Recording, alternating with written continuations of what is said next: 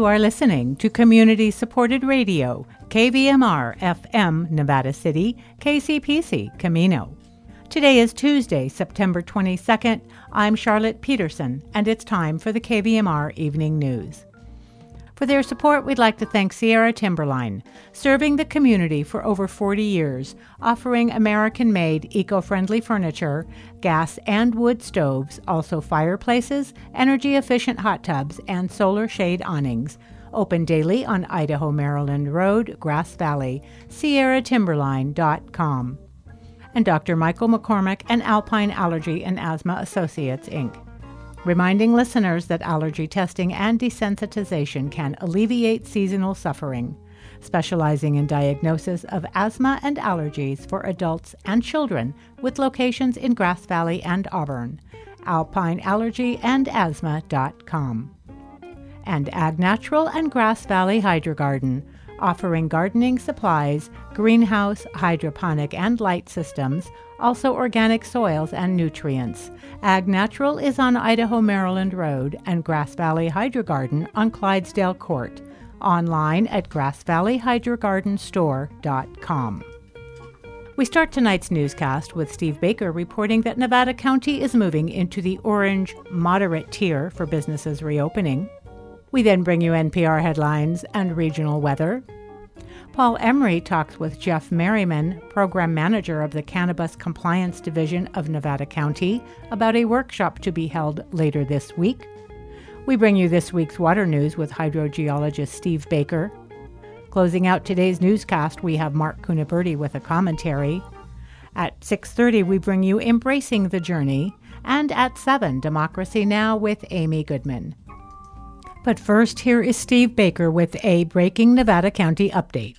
Well, the state is announcing today that Nevada County has moved from the red substantial tier to the orange moderate tier because of Nevada County's 2.0 per day per 100,000 residents new COVID cases average and its 1.2 positivity rate. This means, among other things, restaurants can open indoors to 50% capacity or 200 people, whichever is fewer, with modifications, and each category we mentioned comes with modifications. Retail can open with no capacity limits. Movie theaters can open indoors for up to 50% capacity or 200 people. Gyms and fitness centers can open up to 25%, and indoor pools are included. Family entertainment centers, including bowling alleys and climbing walls, can open to 25% capacity. Places of worship can open indoors up to 50% of capacity or 200 people. Bars and breweries without food, outdoors only. Wineries indoors up to 25% capacity or 100 people, whichever is fewer. Now, county health officials are reminding residents that the increased numbers could spark additional cases and say people should continue to practice social distancing, masking, hand washing, and minimize social mixing between households. Nevada County joins El Dorado, Plumas, and a handful of Northern California, North, and Far North counties in the orange moderate ranking. No Southern California counties are in this group currently. For KVMR News, I'm Steve Baker. Live from NPR News, I'm Jack Speer. Utah Republican Senator Mitt Romney says he will consider President Trump's forthcoming nominee to fill the Supreme Court vacancy following the death of Justice Ruth Bader Ginsburg. As NPR's Susan Davis reports, Romney's decision makes it more likely the Senate will fill the vacancy before the election. With Romney on board, Senate Majority Leader Mitch McConnell appears to have the party unity he will need to confirm President Trump's nominee in the coming weeks. Romney has broken ranks before, but he told reporters today that he would not vote to block the process from advancing and would consider the nominee on the merits. He also acknowledged that a successful confirmation would shift the ideological balance of the court towards conservatives. But my liberal friends have, over many decades, gotten very used to the idea of having a liberal court. And that's not written in the stars. The White House says President Trump will announce his nominee Saturday. Susan Davis, NPR News, Washington. Even as Republicans are signaling their willingness to line up behind President Trump and back his nominee to fill the seat vacated by the death of Justice Ginsburg, Senate Democrats say they oppose such a vote now. Senate Minority Leader Chuck Schumer saying the American people don't want the vote ahead of the election, warning a multitude of rights could be endangered by a 6-3 majority conservative court. Health care, protections for pre-existing conditions, women's rights, gay rights, workers' rights, labor rights, voting rights, civil rights, climate change, and so much else. is at risk. Schumer says nothing is off the table for Senate rules changes if Democrats were to win control of the Senate in November. He said his Republican colleagues should honor the justice's dying wish and hold off on filling her seat until after the election. The Centers for Disease Control and Prevention in Atlanta has released its guidance for safely celebrating fall events like Halloween and Thanksgiving. As Sam Whitehead from member station WABE reports, the agency says activities like trick-or-treating or attending parties can be high risk for spreading the coronavirus. CDC guidance released this week says people should consider several factors as they plan events, including community levels of coronavirus transmission and the duration and location of the gathering. The agency says people who suspect they're infected or are at high risk of severe illness from COVID-19 should skip in-person activities. For Halloween, the CDC says not to use costume masks in place of cloth masks, and that door-to-door trick-or-treating could easily spread coronavirus. For Thanksgiving, the agency recommends avoiding crowded parades, parties, or road races, and says it's a good year to take a pass on Black Friday shopping at busy retail stores. For NPR News, I'm Sam Whitehead in Atlanta. The latest guidance comes as the death toll from COVID-19 in the U.S. now tops 200,000. Stocks snapped their losing streak today, closing higher. The Dow Jones Industrial Average was up 140 points. You're listening to NPR. The Trump administration is calling on the Supreme Court to act quickly on its efforts, which were blocked in a lower court, to exclude people in the U.S. illegally from the 2020 census count. The administration saying in court papers today the court should hear arguments in the case in December, potentially with a new justice appointed by President Trump in place. That would allow for a decision before the deadline of January 10, 2021, to release the results of the once-in-a-decade head count. Home sales continue to be a rare bright spot for the U.S. economy. NPR's Chris Arnold reports sales of existing homes kept rising in August despite the coronavirus pandemic. Sales were up 2% from the month before and up more than 10% from a year ago. Part of what's driving sales is families deciding they need more space since many people are working from home and have kids in school remotely as well. The National Association of Realtors says low interest rates and a tight supply of homes for sale is also pushing up home prices. They're up 11% from a year ago to a median price of $310,000. That can't go on forever. The Realtors Group says rising prices will, quote, inevitably harm affordability and hinder homeownership opportunities. The group says there's a serious need for new homes to be built. Chris Arnold, NPR News. The union representing Canadian auto workers says it's reached a tentative 3-year contract deal with Ford that will include the construction of 5 new electric vehicles at plants near Toronto. Union President Jerry Diaz saying the agreement was reached early today after all-night bargaining. The tentative agreement includes $1.46 billion in new investment at Ford's 3 Canadian factories. This is NPR. Now for regional weather. According to the National Weather Service, in the Grass Valley and Nevada City area, widespread haze is possible tonight after 11 p.m. with a low around 57. Wednesday, widespread haze is also possible before 11 a.m., then sunny with a high near 81, and mostly clear skies overnight with a low around 55. Tonight in Sacramento, widespread haze is likely, mostly after 11 p.m., with a low around 58. On Wednesday, widespread haze is possible before 11 a.m., then sunny with a high near 88, and mostly clear skies overnight with a low around 60. Tonight in Truckee, skies will be mostly clear with a low around 35.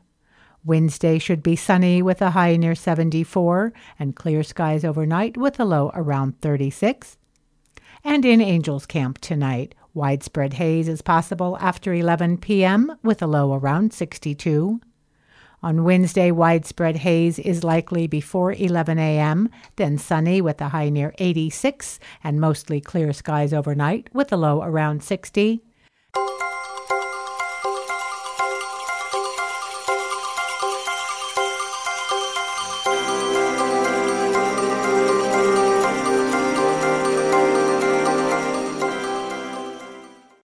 I'm speaking with Jeff Merriman, and he's program manager of the Cannabis Compliance Division here in Nevada County. And we're going to be talking about a workshop that's going to be happening real soon. Welcome to KVMR, Jeff. Thanks for having me. So we did talk about a workshop a few months ago, and this is, I guess, a continuation of the series of a regular thing that's probably going to happen. Tell us about this workshop and when and where it's going to be. Sure. So this is a virtual workshop hosted by Ubinet. So Pascal from Ubinet is going to be hosting this via Zoom. It's really a license type discussion. It's kind of the focus of the workshop. But within the discussion, really there's an opportunity to talk about other things too, like process, any other necessary edits to the ordinance or anything needed by the industry going forward. So it's just going to be a catch up on what's going on as part of what this is. It's more so a discussion on kind of where to go from here forward. So right now we're looking at implementing additional license types. So, what the needs are of the industry, whether that's, processing or retail, and really try to gain feedback from the industry on what's the priority. Tell us about who's going to be on the panel. Yeah, so we're going to have Thomas Maioli, and he's with Nevada County Cannabis Compliance. We're going to have Amy Wolfson. She's with the City of Nevada City Community Development. Tom Last with the City of Grass Valley. So that's the panel, but then in addition to the panel, those listening in, we're going to have California Fish and Wildlife, the California Water Boards, and then Circle, and also the Cannabis Alliance. So several people also listening to what's going on as well. Now, have there been any updates since the last workshop you had concerning the licensing types? Not specifically to the license types. I think that's really the goal of this discussion is to figure out, what the focus is going to be and what we should work on this following year. Now, will this be an opportunity for the public to provide some input on future local cannabis licenses and types, or is this just an update on where we are right now? No, so the point of this is really to get feedback. So, what the industry is looking for, what the needs are. It's not really going to be an update. We have another workshop scheduled for next week, and that's with the Cannabis Alliance. That's kind of the regular Get Legit series. That's more of the workshop where we go through the permitting basics and updates and whatnot. This is really more specific to license type discussions and what the needs and wants are of the industry going forward. Well, what about if people have ideas on improvements to the permitting and enforcement processes? Will that be okay to talk about that during this session? Yeah, absolutely. I think, outside of license types, we're always looking for feedback. So if there's something that we can improve, whether it's communication or something within, the permitting process, definitely, this is a great opportunity to do that. You can submit questions beforehand. I believe the email is townhall@ubinet.com. Or if you're in the discussion on the Zoom meeting, you can also submit those via chat. Not sure that we will respond just because this is only an hour-long session. Not sure that we'll respond during the session, but we'll definitely follow up with everybody if they have questions. So this is going to be a session that's really going to focus on looking to the future of cannabis cultivation and business in Nevada County.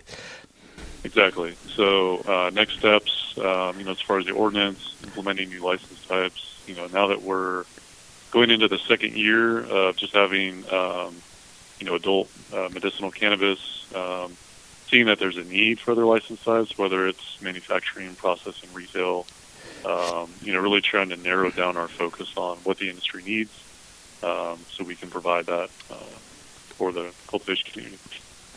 Well, in general, if a person like right now is thinking about going into this business, where would they start? So they could call us, they could email us, they could schedule an appointment to come talk to us. Also, the Cannabis Alliance is a good resource. They can definitely get you in the right direction. But we're here 5 days a week to answer questions, to help you get ready for the process. Any questions based on the application or your parcel, we're a great first step resource. So, Jeff, once again, just give us the basics about this workshop, when and how. Not so much where. We know where it's going to be, but sure, yeah. So just give us an update. Just go ahead. Yeah, so it's on September 23rd. It's from 5 to 6 p.m. It's through Ubinet, so there'll be a link on the Ubinet website. Nevada County social media will also have the link. And like I said, it's a Zoom meeting, so you can submit questions beforehand or just join live and submit your questions or comments as we go through it. Jeff Merriman, thank you so much for speaking with KVMR and for keeping us up to date on what's going on with cannabis in Nevada County. Thank you. Appreciate it.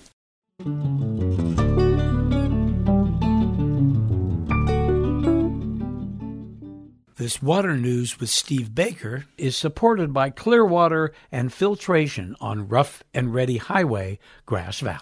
And Steve, California is tackling some pretty big water problems these days. We could use, say, maybe some positive news. That would be nice. Yeah. What have you got for us? Well, let's start with that big water conveyance problem that everyone has been hearing for many, many years in the Central Valley. There's an area in the Central Valley that has actually subsided. The ground has subsided. It's affected a 35-mile stretch of the Fremont-Kern Canal. Okay, it's a big problem. This canal, this conveyance, is located along the eastern side of the Central Valley, so it would be in that Fresno area, moving north-south. And that water services farmers, as you would expect, but also cities and towns in the southern portions of the Central Valley, going all the way down to the Bakersfield region. So the problem subsides. Well, everybody's heard about the overpumping issues that have been happening in the Central Valley. That has caused a subsidence issue. The ground elevation, the land you stand on, those that are listening right now, the ground that you're standing on is pushing back at you to the same degree.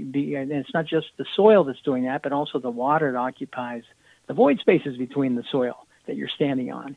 And so when you remove the water, which has been happening in the Central Valley through overpumping, you then have weakened that sediment, and the sediment shifts ever so minutely. But if you're talking about many, many tens and hundreds of feet, you are going to see subsidence, and you're going to have a land elevation has actually dropped.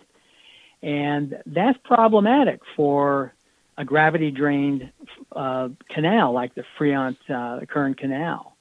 This 33-mile section now it's depressed, so it's not a smooth flowing water flow in that particular canal. It ends up accumulating in that depression, and that has reduced the amount of water that can flow through there by 300,000 acre feet. That's a lot of water. In fact, I wanted to make this, understandable to everybody. Imagine Scotts Flat Reservoir, okay, and when it's full, okay, 7.5 of full Scotts Flat reservoirs. That's how much water we're talking about is not able to flow through that canal and provide water to those municipalities and farmers to the south of the Fresno area.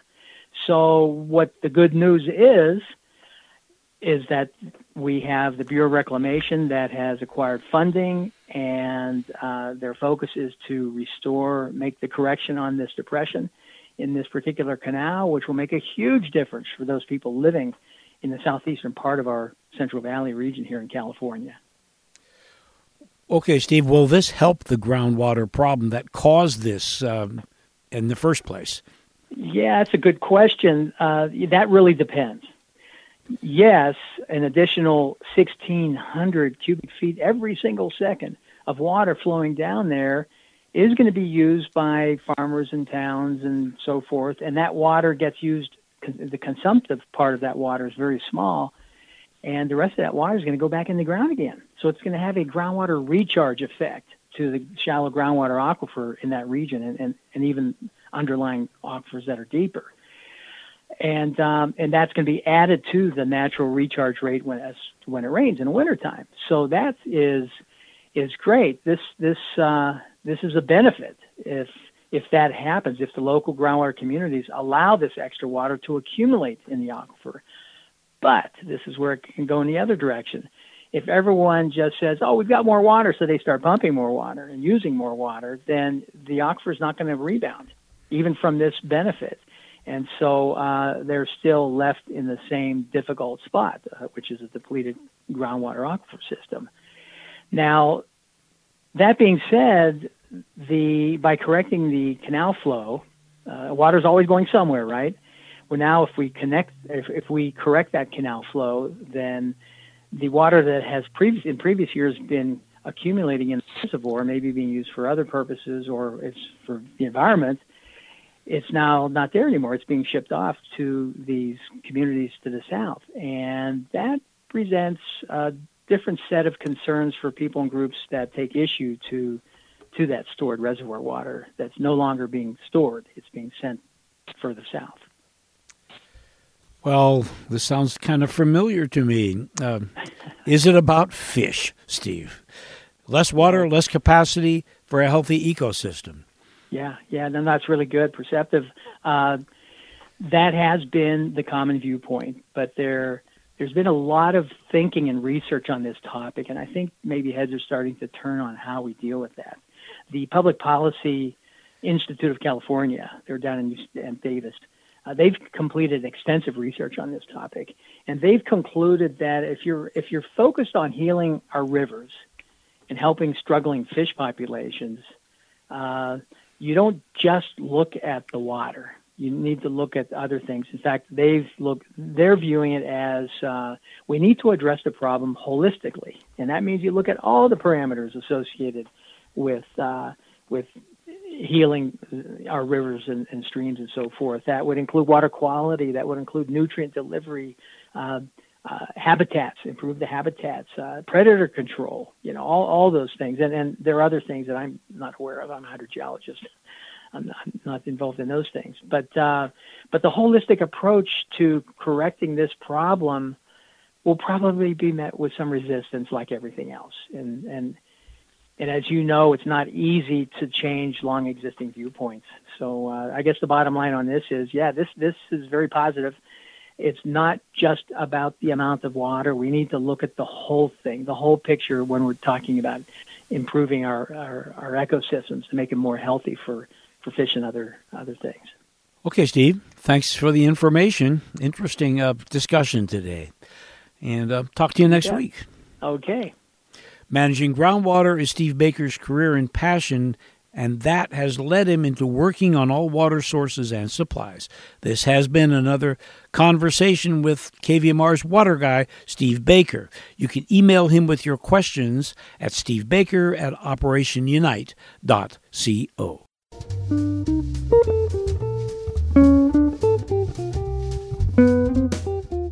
What should we make of what the CDC said and then unsaid?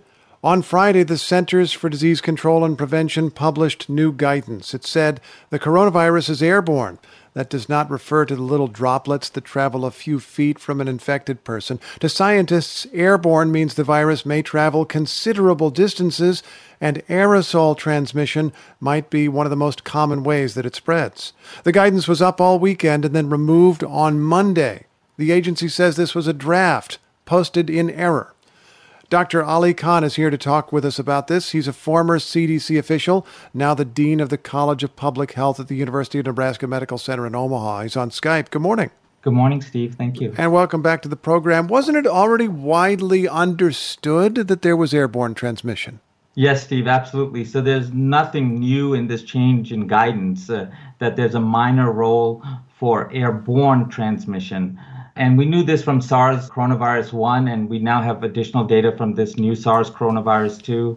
So the disease is predominantly large particle aerosol. So that's why this is predominantly aerosol. So this is somebody standing in front of you who's coughing, speaking, sneezing, singing, for example, is the major mode of transmission. Occasionally we get this disease from contaminated surfaces. And then there's a minor role, again, for these small particle aerosols, which is what is referred as airborne transmission. And these are transmitted further than 6 feet away, potentially around a corner, especially in poorly ventilated indoor spaces. And then finally, there's a yet even more minor role probably for transmission via feces. So nothing new here. Well, what do you make of this unremarkable guidance being published and then withdrawn? Confusing. So CDC is not perfect and certainly has made some mistakes this past year. But with due respect to the agency, it's hard to imagine that this is one of them, given the scrutiny that they've had in all of their messaging. And for example, so just last week, we saw a flip-flop from CDC on testing of asymptomatic persons. We saw documented proof of manipulation of CDC's official publication. Mm-hmm. So, it's not hard to understand people questioning that these changes may be deliberate interference by the Ministry of Obfuscation and Misdirection. Which, of course, is not an official government office, but I gather you're suggesting the Trump administration is not happy with what the CDC is saying and is encouraging it to change things? Well, we've seen the deliberate undermining of public health over the course of this outbreak for political purpose, and we have seen numerous examples now of deliberate change of guidance that's not evidence-based. Can we still trust what the CDC tells us then? Unfortunately, it's becoming harder to trust what CDC tells us. And this is extremely unfortunate because trust is the most important thing we need during a pandemic, as we tell people that regardless of this minor role of aerosol transmission, we have the tools available to us today to stop this outbreak in its track with test, trace, and isolate, and please do our part of wearing a mask, washing our hands, and socially distancing. And this trust is going to be even more important as we tell people to roll up their sleeves and get vaccinated, hopefully sometime at the end of this year and into next year.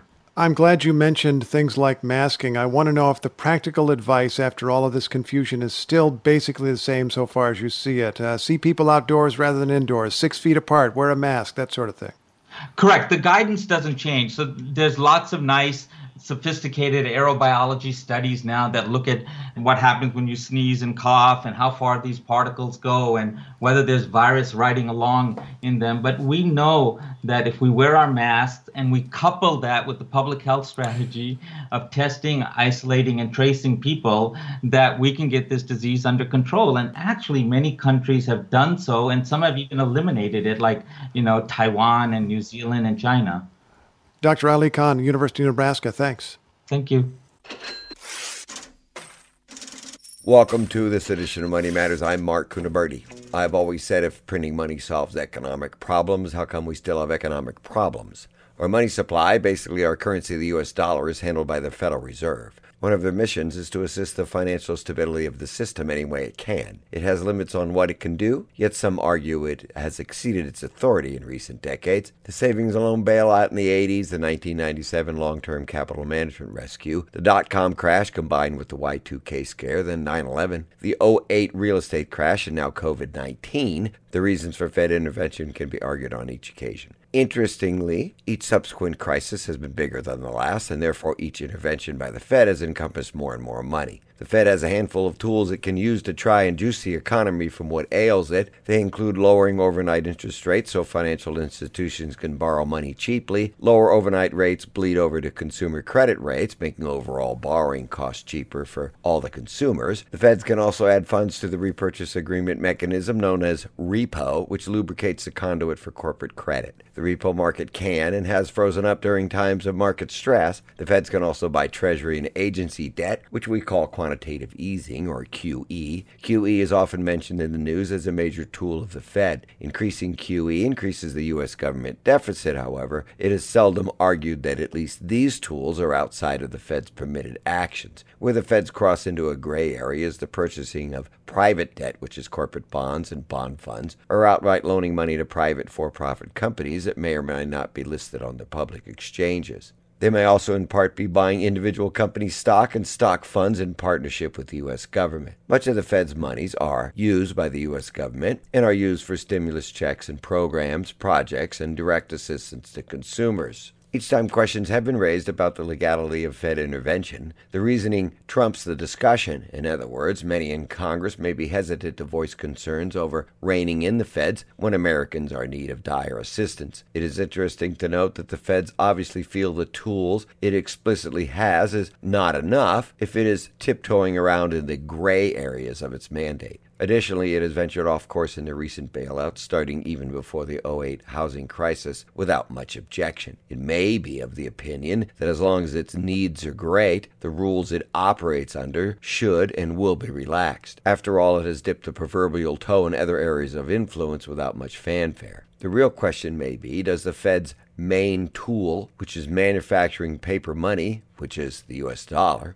and to throw it wherever needed, does it really solve a crisis, or is it just papering over a symptom of a much greater problem? Since the bailouts are getting larger and larger with each crisis, are they really using permanent solutions or just pushing the day of reckoning, if there is one, far out into the future? If the next crisis comes, when it comes, can the same tools be used again and again without ramifications? Experts disagree on the answer to this question, but a major concern is inflation raising its ugly head sometime in the near or far future due to the massive increase in the money supply from all these bailouts. Other countries throughout civilization who have tried monetary curation, or what we know as money printing, to permanently solve economic crisis have not come out unscathed. The ramifications have run the gamut to moderate inflation, creeping stagflation, which is economic stagnation coupled with inflation, or a complete currency collapse. What's in store for us after all these bailouts remains to be seen, but we'll find out eventually. That's it for today's Money Matters. Remember, opinions expressed are my opinions only, and not necessarily those of any bank, investment advisory firms, news, media company, or broker-dealer. Nothing stated in this newscast is meant to ensure a guarantee of any kind or meant as individual investment advice. I hold California Insurance License OL 34249, and our website is moneymanagementradio.com, where everything is free. Our way of saying thank you for listening to your community radio station. My name's Mark Kunaberti. That's our newscast for this evening. Coming up next, we bring you Embracing the Journey, and at 7, Democracy Now! With Amy Goodman. For Emory Audio Productions, I'm Charlotte Peterson, wishing you a fabulous evening.